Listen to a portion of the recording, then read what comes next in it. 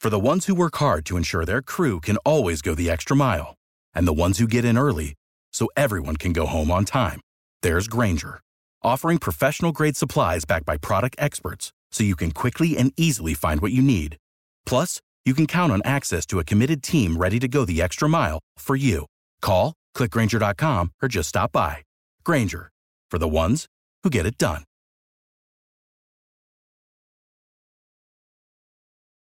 Every team, every topic, everywhere. This is Believe.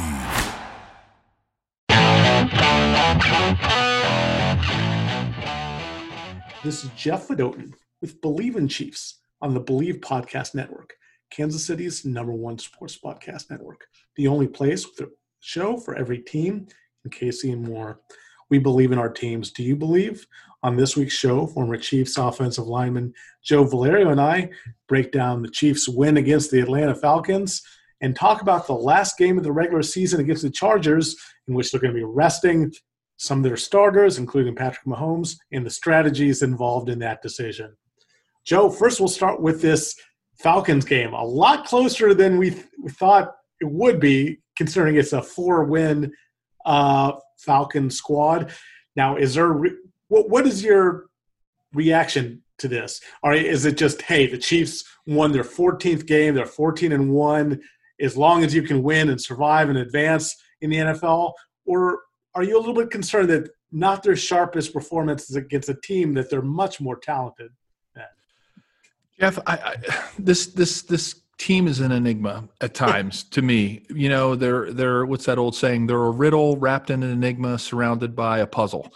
They're so good, right? They're 14-1, and every sports person will ever tell you a win is a win is a win is a win, right? It doesn't, getting to 14-1 doesn't happen by happenstance or accident. It's skill with a little bit of luck, people staying healthy, you know, all those things that make somebody get to this point where they've only had one loss. And I saw a really interesting, stat about this team this season. They're the only team that has beaten every team they've played, right? Oh, right. They have the loss to the Raiders, but they also beat the Raiders. Yeah. So they've beaten every team they've played. So that doesn't happen by luck.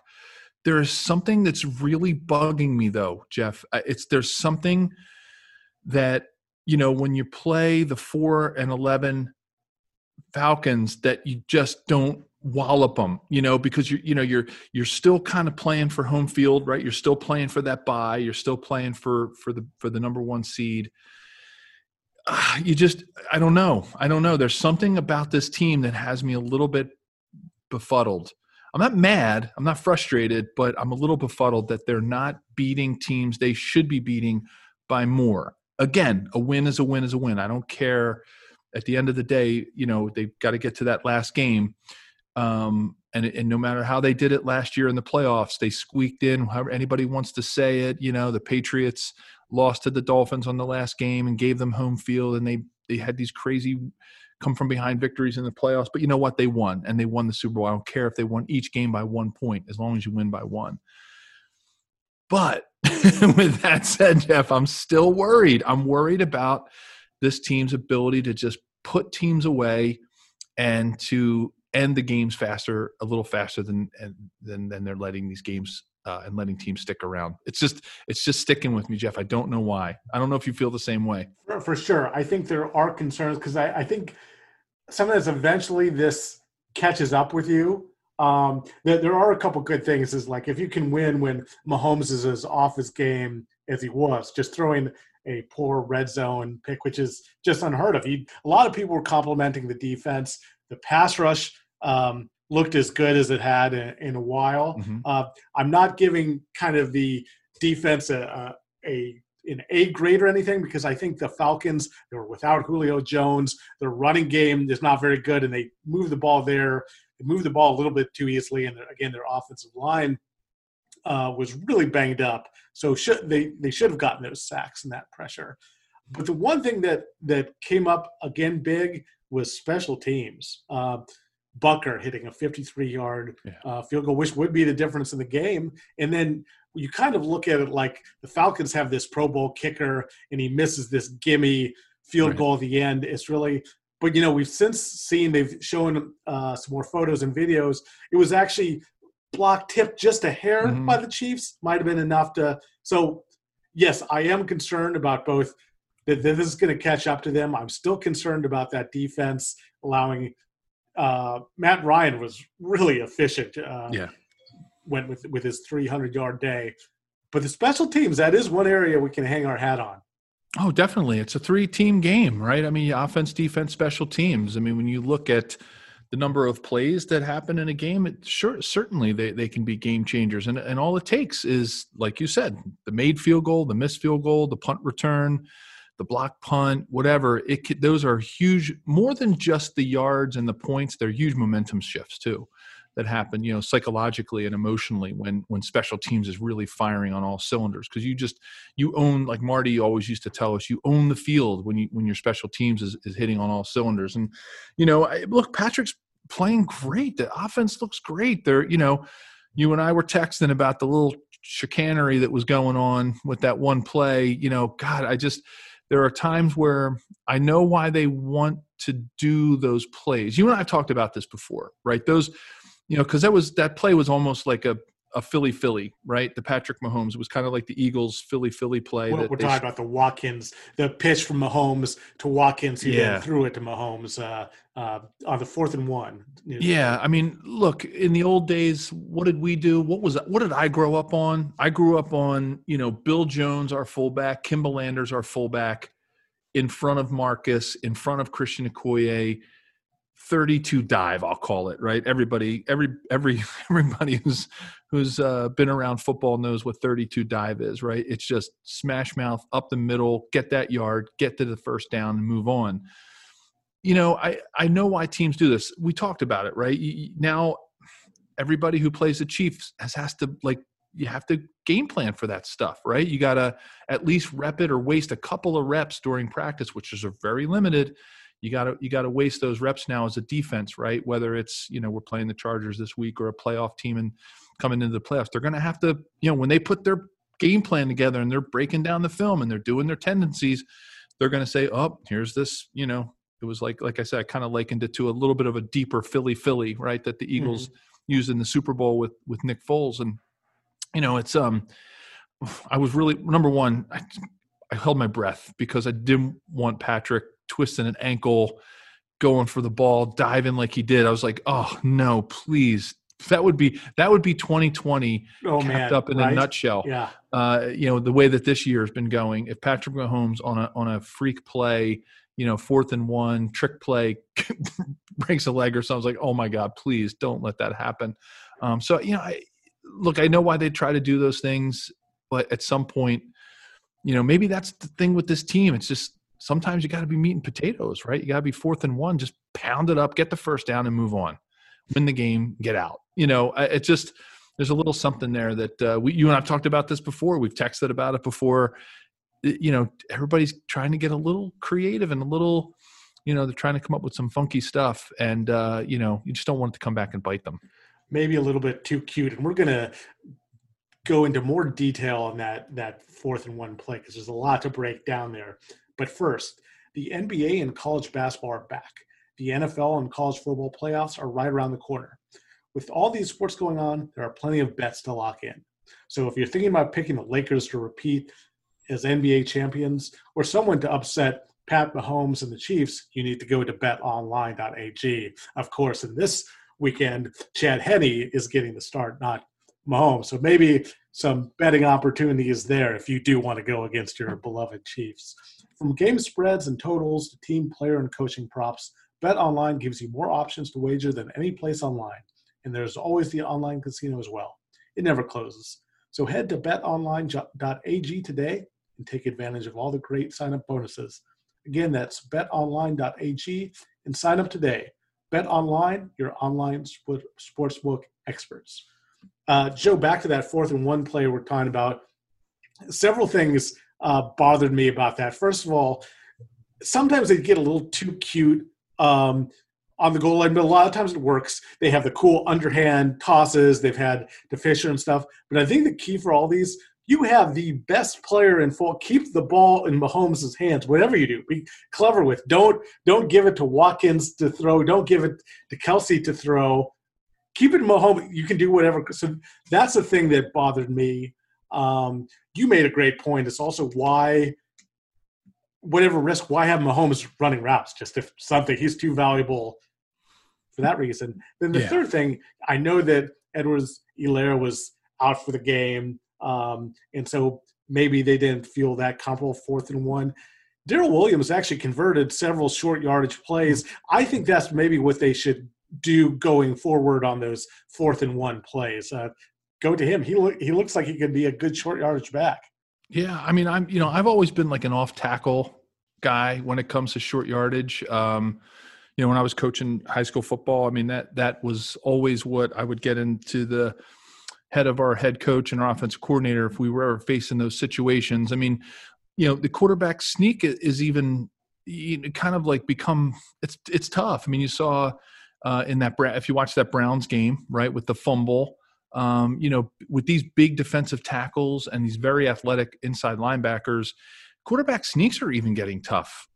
It's tough to win on a QB sneak, even on like 4th and 3rd or inches, right? So, I've always been like an off tackle. I think it gives you enough forward momentum that it's not like you're running a toss sweep, right, where you're sweeping a back out of the backfield. It's still a relatively direct play, but I've always been kind of like a off the guard, off the tackle sort of dive play in those short yardage situations. Bring in a big heavy formation, bring in an extra lineman, bring him in as an extra tight end. Get yourself a good fullback who can just plow and do like an isolation play on a linebacker. And then, then you got something.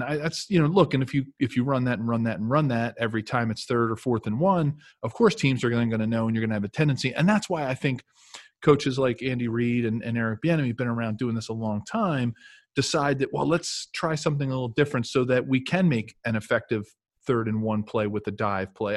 There's so much strategy that goes into it these days, and so much of the analytics and the whole Moneyball thing that, the coaches are using. So, I get it. I get why they would want to do it, but I think as a fan, it just gets a little bit, you're like watching, you're like, all right, just, sometimes Marty Ball is a pretty good thing. And let's get out of here with this, first down and move on. So yeah, I love your term you used, cute. They just try to get a little too cute sometimes. And I hope, like you said, it doesn't come back to bite them, and heaven forbid that they end up with an injury from it. Because I know Patrick's never doing a QB sneak ever again. Yeah, right. No matter what the stakes, that's gone from the playbook. And that you actually wonder, a QB sneak is a great play. Just they know the cadence so well, they can be so quick with it. You wonder if that, what I would never go there again anyhow. The risk is too great after what happened. But you wonder maybe that's a little bit of a factor in their short yardage issues, the 4th and 1 issues. So. Yeah, definitely. When the QBs aren't as big as they used to be, right? I always feel a little more comfortable. Joe Montana was not going to do a QB sneak. Patrick Mahomes, a big dude, but he's not a John Elway. He's not Dan Marino. He's not one of those big hulking quarterbacks that that of the days of old, the dropbacks of old. Even Tom Brady's pretty large for And Tom Brady is great at those. Not only because he knows where exactly to go, but he's great. Just he's 6'4". Yeah, I mean, he can reach out. He can get some momentum going. He's a big guy. He's got the weight behind him. So you could see why some of these QBs. I don't think Aaron Rodgers is ever going to do a sneak. Patrick should never do another sneak. There's definitely some QBs who shouldn't be doing it.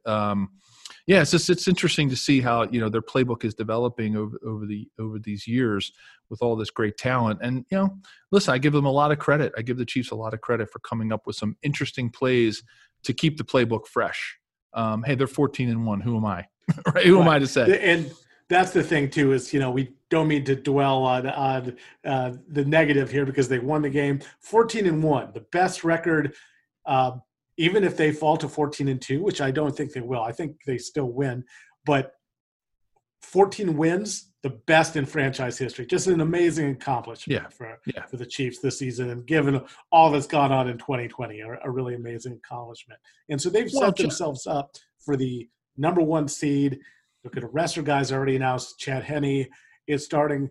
Joe, last year the Ravens were rolling, and I think the Chiefs are a more complete team than the Ravens, who don't know if their passing game even now is quite good enough. But they were 14-2. There were other issues. Mark Ingram was hurt, but then when they played the Titans in the first round of the playoffs, after that bye, they did not look the same.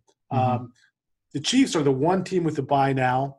They're going to rest at least Mahomes, probably some of their other guys. Joe, you've been in that situation where you had a bye wrapped up.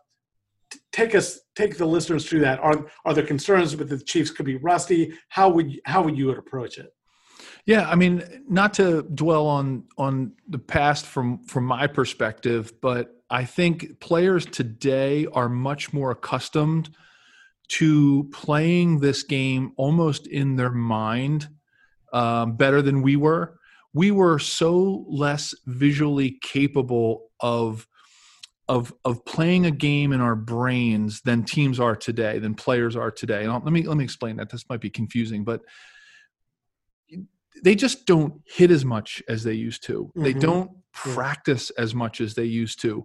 Lots of things are taking place in the virtual world. Film, walkthroughs, run-throughs, even some teams are using VR, right? They're using virtual reality. Right. Some quarterbacks, they got goggles and things. They're doing things to keep themselves fresh for the game. And that's just the way the game has evolved. And I think when I was playing in the 90s and, college in the late 80s, and even probably most teams up until this whole collective bargaining agreement took place and the cap became more relevant, players just can't afford to get hurt. They had to learn to adapt. Just like every sport learns to adapt, they just have learned to be able to play at a very high level without really practicing and playing hard against each other during the week. We were the opposite. I think we were back in the 90s, when you took a week off, you worried about rust because you weren't like practicing and hitting, and you didn't have the repetition. Like Marty was big on repetition, rep, just keep doing it till you get it right.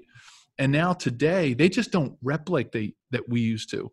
And I think, players have just gotten better at it. I was very surprised at how much better this September was than I thought it was going to be. Remember, we joked that September is the new training camp, right? Even though it's a regular season. So I think the players are getting better. I think you're going to see a team come off of basically, for a lot of the players, there's going to be 2 bye weeks, right? Really, because they're not starting Patrick. I'm sure they're going to. Andy's going to try to get a lot of those players out of this game before too long, especially if they get a nice little lead. And then they're going to have the whole playoff bye week. And, that's a lot of rest. I think the players are going to be fine. I think Andy's, I know they struggled a little bit last year.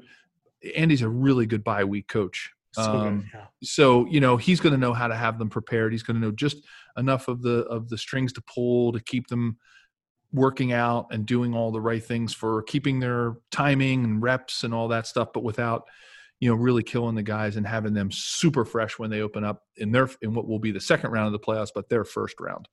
And I'm not worried. I'm not worried about it, especially with Andy, and especially with the way that things are going, the way teams are preparing to play games today. Great points, Joe, and totally worth it. Even if there's just a hair of rust, even though you've made the great point that teams are now so much better conditioned, prepared to go without the same amount of reps, that they can do stuff virtually in other ways.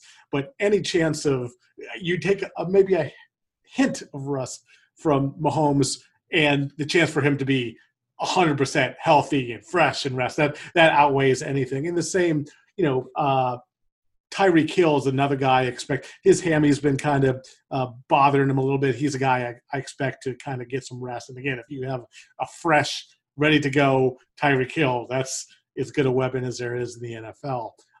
I'm curious, Joe, so this doesn't necessarily apply to this Chiefs team, but it's always fun to look back at history.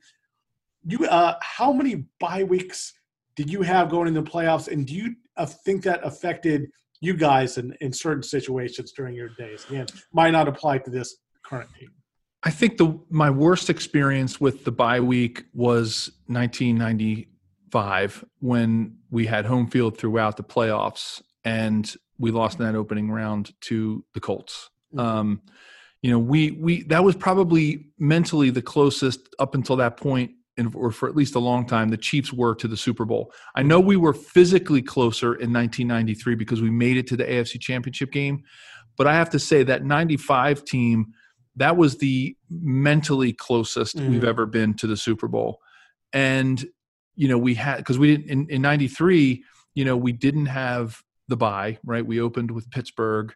You know, we won that game in overtime and we went on that roll, right? Go into the House of Pain and Houston and beat Buddy Ryan's 46 defense. Just went on that roll, right? It was just amazing. The 94, you know, we lost in the first round. You know, that was just a tough loss to Miami. We didn't have a bye, obviously, because we didn't win the division. So, you know, we didn't have a bye.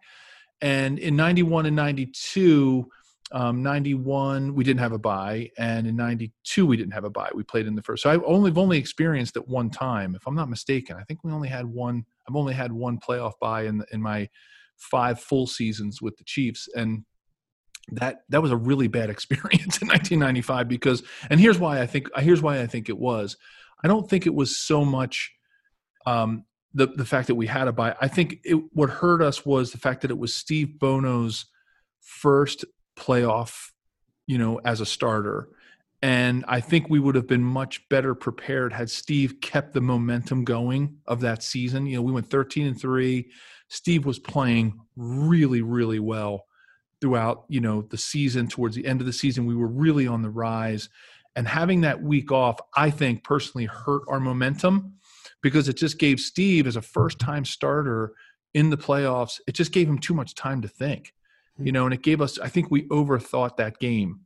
And I think if we would have just played the next week after we closed the season, I think we would have been in better shape. I think a lot of it depends on the chemistry of your team. So is basically what I'm trying to say. And that was a very long answer to a really short question. I think it has a lot to do with, you know, the experience of your quarterback, key guys on defense, key guys on offense, that they look forward to the bye. I don't think that 95 team, we really were looking forward to that bye because we had an inexperience. Not that Steve was inexperienced. He's been in the league for almost a decade at that point, but it was his first time at the reins, right, of the offense. And I think that bye week kind of set us back a little bit. And that's why we struggled against the Colts in that game. And because we couldn't get in, we got out of rhythm, so to speak. During that bye week, and great perspective, Joe. This is just what we want to hear. You know, where else can get that?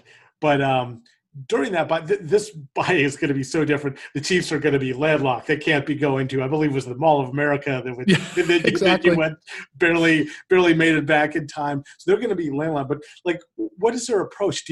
When you had that bye, did you just put the playbook away? Did you work out? Did you just totally rest? What did you do aside from, you know, the trips you took? What did you do football wise for that bye week? Football wise back then, you know, Marty was as tough as he was on us during the season as far as hitting, and you know, we went full bore on, you know, Wednesdays and sometimes on Thursdays, even later in the season, because that was just the mindset. That's what football coaches did back then. You know, you worked your guys. And, you know, so we knew we were going to be in for good workouts. We were going to get some rest. You never stop working out. That's like the worst thing you can do, because football is a game.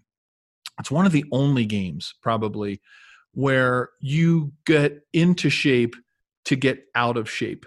You know, you can get out of shape really quickly as a football player. You know, you spend the entire offseason focused on weights and conditioning, tuning your body to the optimal, right? And then all of a sudden you start hitting each other.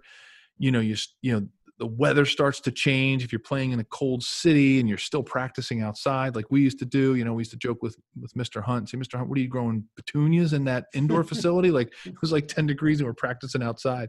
But like, you know, you in football, you basically get out. You stay in football shape, but you kind of get out of shape. You're absolutely not as strong at the end of the season as you were at the beginning of the season, because you just can't lift that hard. You know, you can't consistently do low reps of high weight in December, November, December, and into January, you just can't, your shoulders just can't do it, especially on the line. Mm-hmm. You can't bench, whatever the weight you were used to maxing out, you just can't do it. And you actually start to degrade a little bit. And I think it's the attrition part of it. The teams that can stay in shape and keep their players strong are the ones that you see staying dominant through the playoffs. That's it. This is where strength coaches and conditioning coaches come in huge. Easy to train in the off season. It's easy to get your guys strong and lifting and benching and squatting and doing all those things.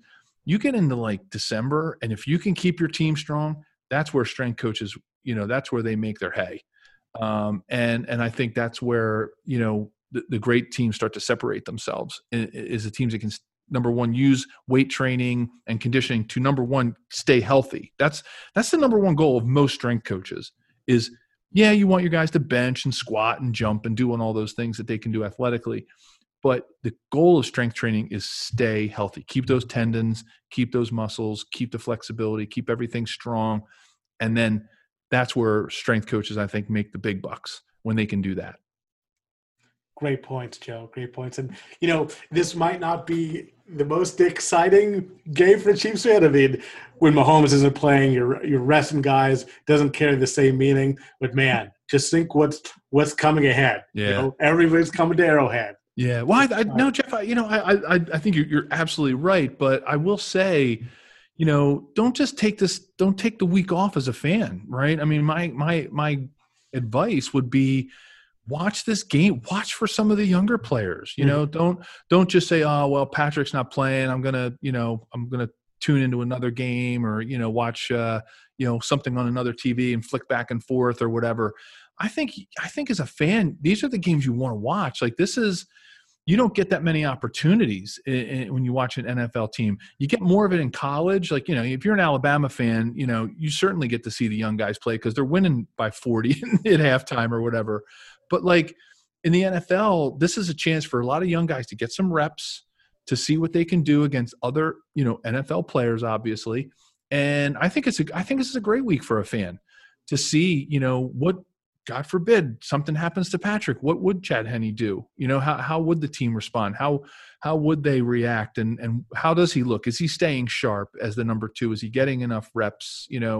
Watch some of the younger guys towards the end of the game as they start to pull out the vets and see how they play and see what the future of the team looks like, right? Because, I don't know if the Chiefs are going to be able to do this again, Jeff. I don't know if they're going to be able to sign, 21 of the 22 starters. I just don't know if that's going to happen again for this team. So this team might look a lot different next year. So I think you take this game as an opportunity, it's an opportunity for fans to really see what the future might look like and who are some of the players that will emerge. I'm sure some of those younger draft picks will start getting some reps this week. So I think it's going to be good for the fans to watch this game. Great points, Joe.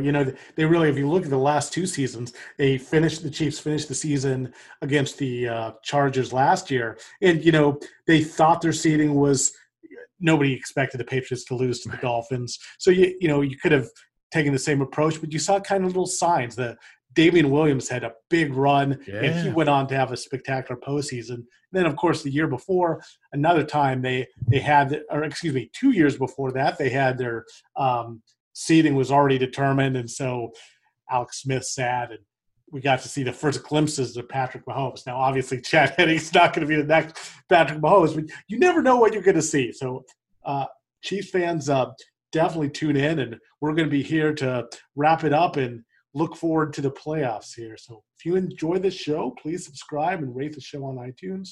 We're available on your favorite directories: iTunes, Spotify, Google Play, Stitcher, Luminary, and TuneIn. Thanks for listening, and we'll be back next week. Thank you for listening to Believe. You can show support to your host by subscribing to the show and giving us a 5-star rating on your preferred platform. Check us out at Believe.com and search for BLEAV on YouTube.